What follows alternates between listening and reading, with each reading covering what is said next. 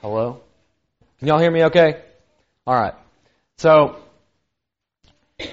first off, I want to say, it's really, really good to be back. And I've missed you all so very much. A lot of people right now, coming back from college and everything, you know, they're going home to their families and you know, preparing for finals week and everything and taking some time to unwind at home, this Sunday probably. And I feel the same. I feel right at home seeing you all, and man, I am as happy as a true soldier can be.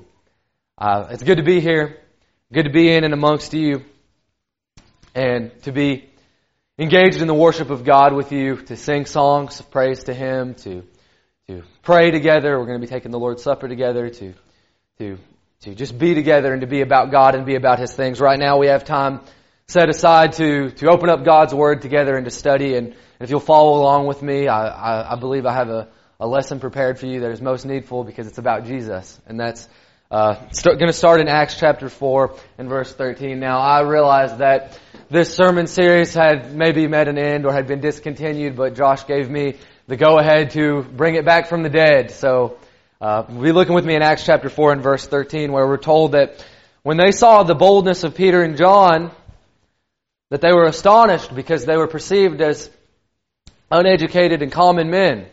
But they could recognize by the way that they spoke that they had been with Jesus. And now so, again, bringing this series back from the dead, I could think of no better lesson to bring to you from kind of the long and arduous journey I've had through college. The only thing that's got me through is Jesus. And so what I'm hoping to bring to you is just a lesson just very simply about Jesus, our greatest friend and our greatest ally. Look with me in 1 Corinthians chapter 15. We're going to be reading in just a moment from there. I want to talk to you all about how much value I have in all of you as my friends and in all the friends that I have, and about how important that they were to me. So much that I've, as a kid, when I would hear those dreadful words on the playground from a friend that maybe had enough of me, they would say, we're not friends anymore, that kind of thing. Like, I'll be brought to tears by that, and still even today, like, that fear of being alone really could get to me. And so knowing that Jesus is here and that He's in and amongst us and that He gave His life for us is absolutely encouraging, knowing that we have such a great friend as Him. Read with me now in 1 Corinthians chapter 15, starting in verse 1. Now I would remind you, brothers, Paul says, brothers and sisters of the gospel I preached to you, which you received, in which you stand, and by which you are being saved, if you hold fast to the word I preached to you, unless you believed in vain. For I delivered to you as of first importance what I also received, that Christ died for our sins in accordance with the Scriptures, that He was buried, that He was raised on the third day in accordance with the Scriptures. Now, if you're a Christian, or even if you're not, you probably understand what's being said here, that we had a problem, that we had a difficulty, and that we needed a helping hand in that difficulty, that we all have this problem of sin in our lives and the imperfections that we deal with and the struggles that come with that and the various strivings and the sufferings that come with that. Probably the first thing that I do whenever I come to a difficulty is I seek the help of my friends. I of course think about how I'm going to fix these things on my own, but most often I'm not capable of doing that. I'm still learning a lot in life. People have bailed me out more times than I can count. You guys have bailed me out more times than I can count. And that's what Jesus does for us. That's what we read about. If we read about Romans 6, we all know Romans 6 very well. How we're told in verse 4 that when we were baptized, we were united with Him in His death, in His burial, and in His resurrection. That we entered into a relationship with Jesus through that. And you know, I try to have evangelistic conversations on campus, and I try to talk with folks about the truth of the Bible. And sometimes we run across things that are difficult topics that might convict them. And what I've heard a lot is well, the Bible might say that and all that. And you seem to know the Bible pretty well. Little do they know, I've still got a lot of learning to do, but they say, you seem to know the Bible pretty well. But you don't know about my relationship with Jesus, is what they'll say. Almost kind of as a hand wave, so we don't have to talk about the Bible anymore. So now we can talk about this personal relationship. And so sometimes when we hear that idea of the personal relationship or the relationship that we have with Jesus, we can kind of shy away from that because of the way that the people that are out in the world use that as kind of an excuse and of a pass to continue in their sin or to continue in error. But I think it's vitally important that we talk about our relationship to Jesus and our friendship that we have with Jesus. And so that's simply, very, very simply, the lesson that I'm going to bring to you today is, what is your relationship to Christ? Well, what should we do in our friendship with Jesus? And I'll say, first off, with any relationship, what happens? Well, we meet the person, and we know little more about them than just their name. One of my very best friends, the first thing I knew about him was his name was Zaid, and he wanted to punch me in the face. We were training martial arts together. That's all I knew about him. But now we know each other a lot more. We have a brotherly relationship that's grown over time. Most of the friends that we have in our lives are like that. Things start off kind of, basic, but then they deepen over time. And so in the same way, Ephesians chapter 4 now, turn to Ephesians chapter 4 and start in verse 15, Ephesians chapter 4, verse 15 through 16. Our relationship to Christ is something that we need to develop.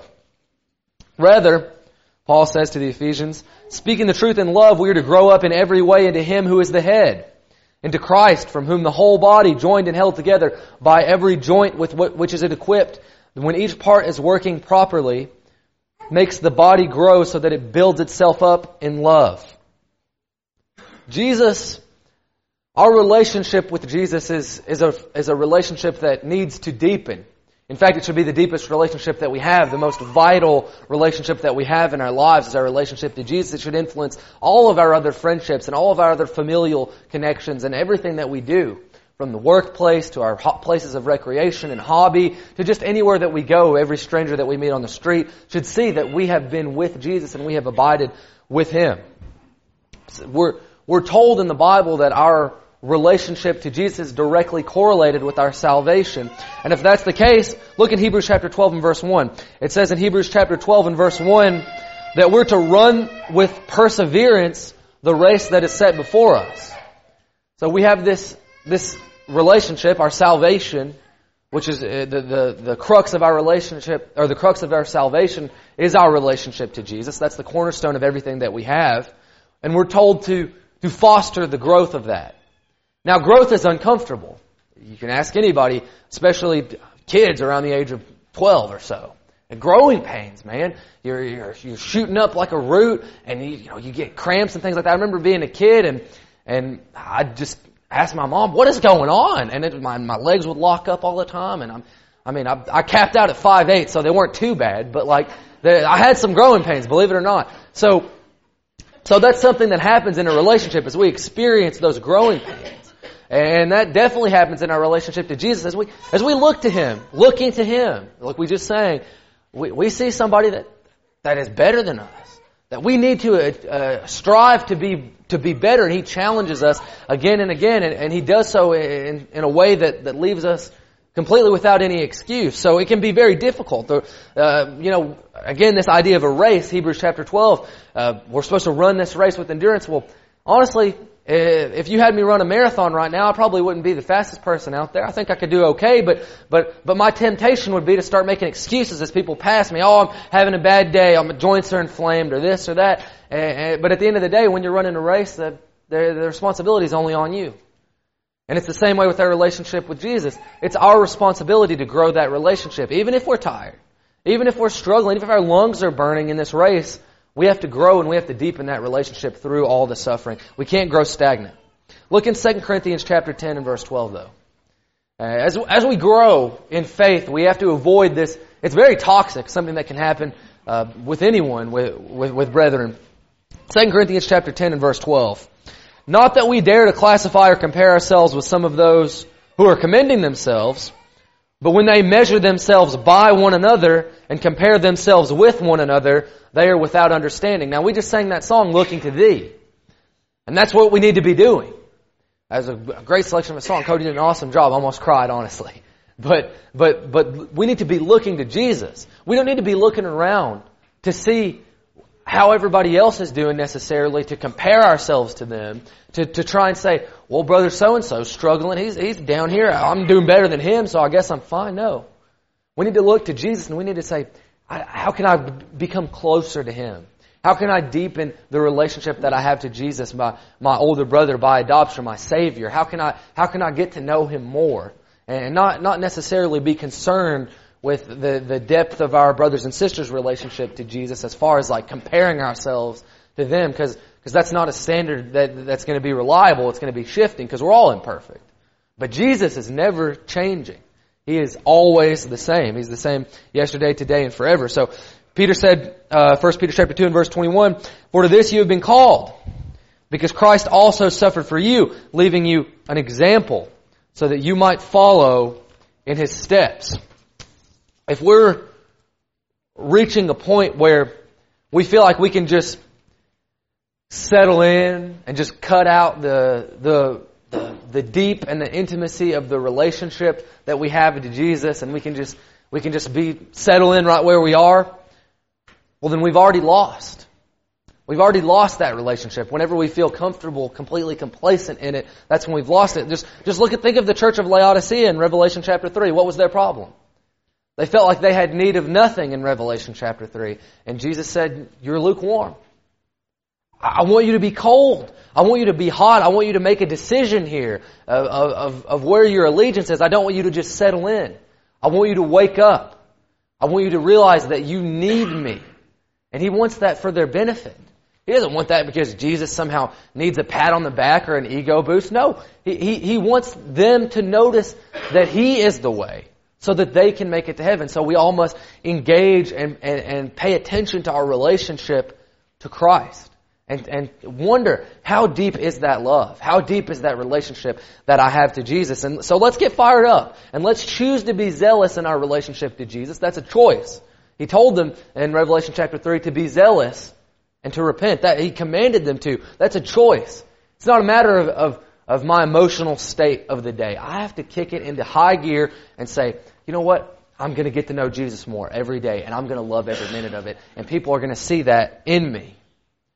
But as we kind of get our zeal going, as we get impassioned, what we don't want to do is we don't want to get too carried away, and we don't want to all of a sudden start thinking, get on this emotional high and start thinking, well, my emotions are my compass, and I'm just gonna just live however I kind of want to live and things like that. No, what I'm saying to you is, I'm saying we need to have a balanced and a fair zeal and a tempered faith toward God that obeys His commands, does so with a loving heart and a passion.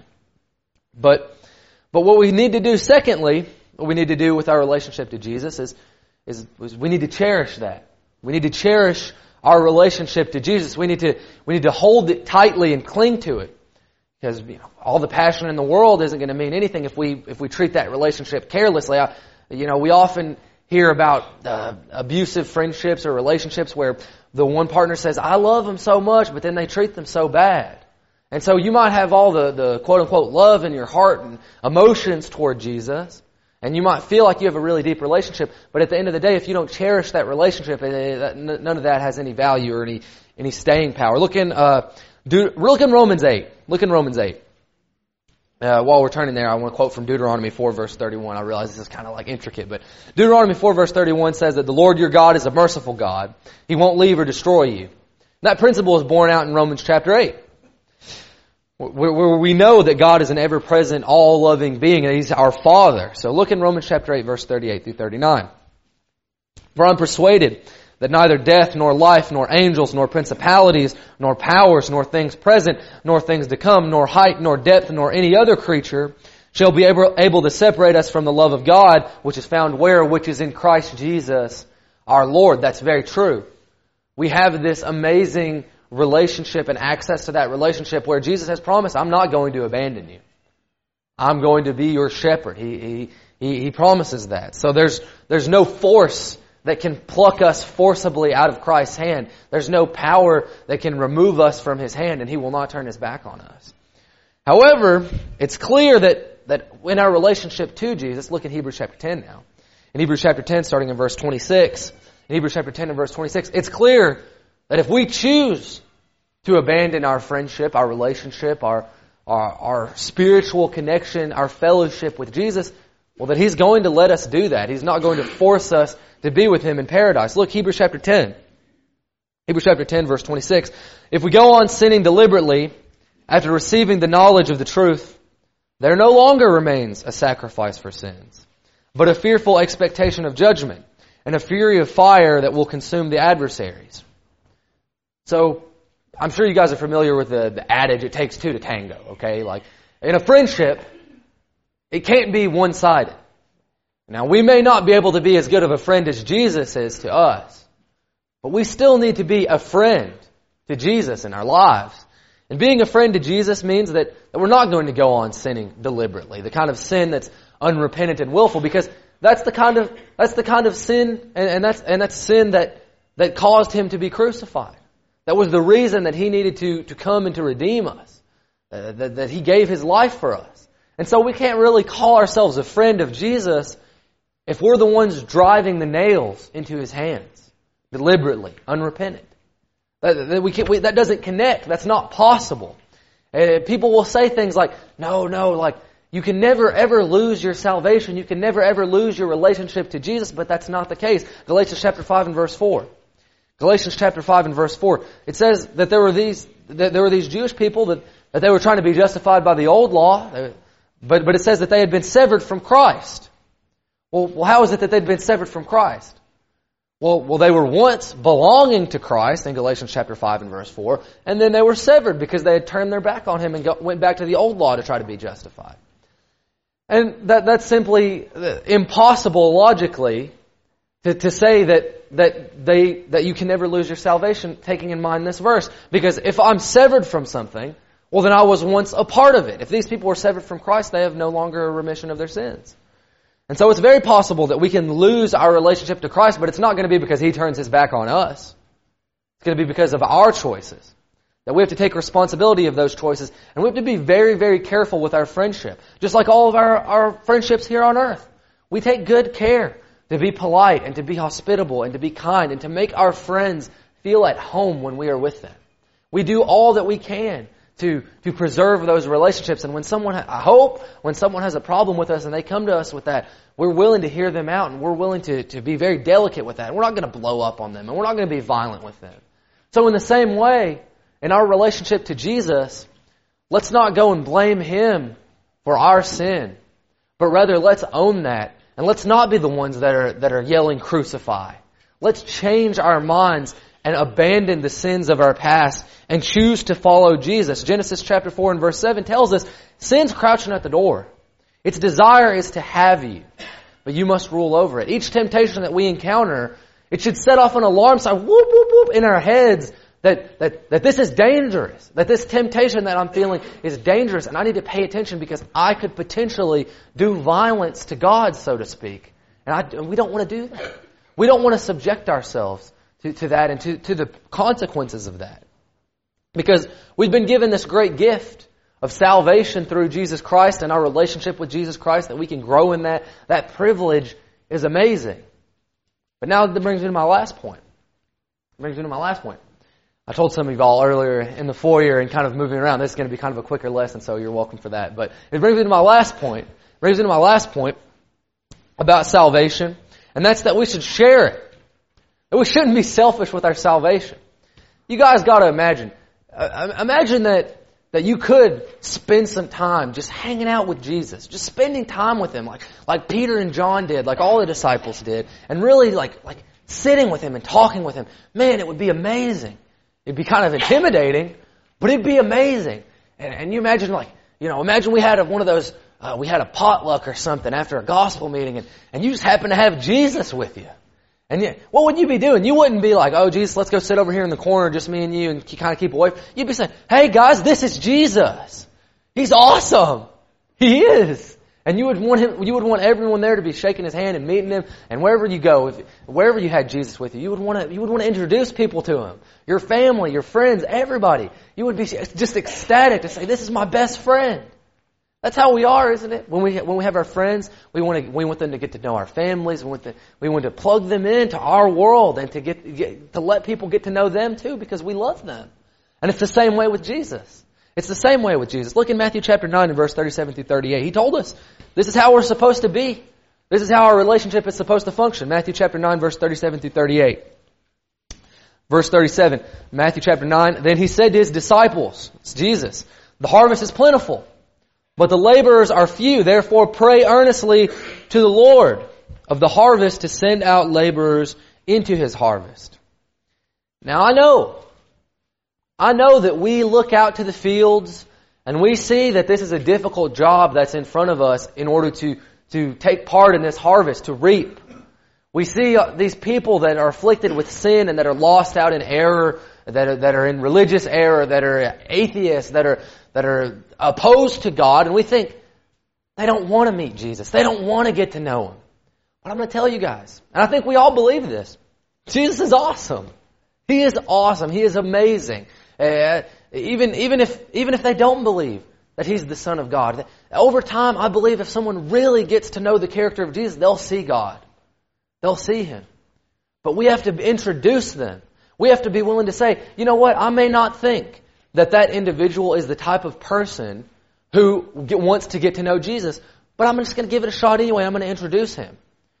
Because the truth is that those people, they need the gospel the most, the kind of people that we say, man, that guy's so wicked. He doesn't want anything to do with Jesus. Well, who's Jesus for? The people that don't have Him. So we can't use that as an excuse. We have to do away with all of our excuses and say, I want to introduce Jesus to everyone I know. I want them to know Him, and I want them to know Him through me. Or through Him. And through me, reflecting Him. So, when we see these people, we can't count them out. And I want you to know that, and I want to be very direct with you. I know I've said things like this from the pulpit before, but I'm a living example of that. Nobody, I was just a punk kid. Nobody ever thought that I would be a Christian, let alone that I would be standing before you all now. And I'm humbled by that. I really am. And what I wanted to get across to you guys is that it doesn't matter if you think that person's so wicked, that they're so entrenched in their sin, that they one day might be standing in front of you preaching the gospel to you if you just share Jesus with them. Look in 1 Timothy chapter 1 and verse 15. Even a greater example of this, a much greater example, is the Apostle Paul. 1 Timothy chapter 1 and verse 15. Paul himself, the very same man who was murdering Christians, who was making a habit of murdering Christians, persecuting the church, it says here, as he writes to Timothy, here's a trustworthy saying that deserves full acceptance. Christ Jesus came into the world to save sinners. He says, of whom I'm the worst. So what's Paul saying here? He's saying, I was once a Pharisee. I was once a persecutor of God and a persecutor of Christians. And I was trying to defame what God was trying to do in this. And now I've changed. I see the value of that relationship to Jesus. How then, if a person like Paul, who's so very, who was Saul and who was so very wicked before, could be converted and could be one of the most notable characters in the pages of our Bibles, well then how can we withhold the gospel from anyone in our lives and make the excuse that they probably just don't want to hear it? No. It doesn't matter if they want to hear it. It's our responsibility to share it.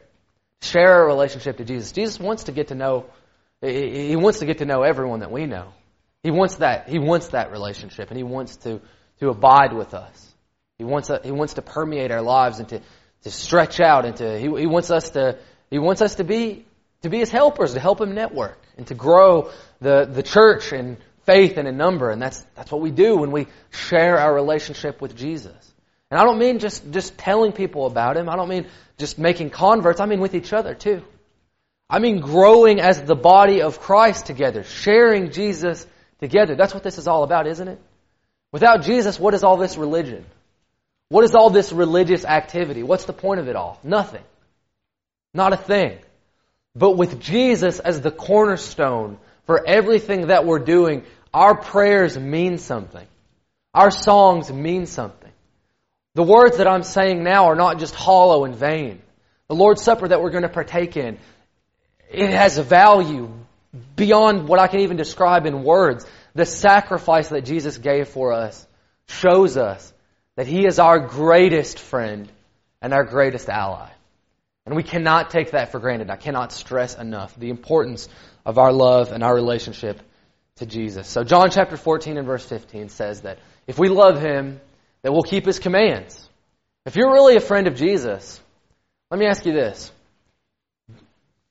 Are you really a friend of Jesus? If you consider yourself a Christian, if you consider yourself a friend of His, have you aligned your will with His completely? That's what it means to be a friend of Jesus. That's what it means to love Him, is to trust Him and to follow Him. He is a better friend than we are. He really is, and we have to humble ourselves and admit that and say, I'm going to take your note, and I'm going to submit to you, and I'm going to do what you want me to do. Jesus has said that we have to believe in Him. Of course, again, like I said, if we don't believe in Jesus, we don't have anything here. All this is vain. When I really have that belief in Jesus and in God and in the things that He did, well, then I'm naturally going to be more than willing to confess that and to say, Jesus is the Son of God. I'm going to be willing to turn from my sinful lifestyle so that I'm not the one responsible, so that I don't have to identify as just a sinner, so that I can put the nails down, so that I can silence my mouth that was previously yelling crucify, and instead I can confess Jesus is my Lord and change my mind, and to finally to be willing to be baptized, to be joined with Him. That's where I enter that relationship with Jesus. That's where I come into contact with His blood when I'm baptized, when I'm raised to walk in that newness of life. Now I can say, I'm a Christian. I've chosen to follow Him. And He is my friend, and I'm His. Let me ask you this. Is Jesus your friend? He's my greatest friend, and I highly recommend it. If you've not been baptized for the forgiveness of your sins, if you need to amend your relationship with Jesus, if you need to repair that, now's your time to come forward. I'll be right here to help you as we stand and as we sing.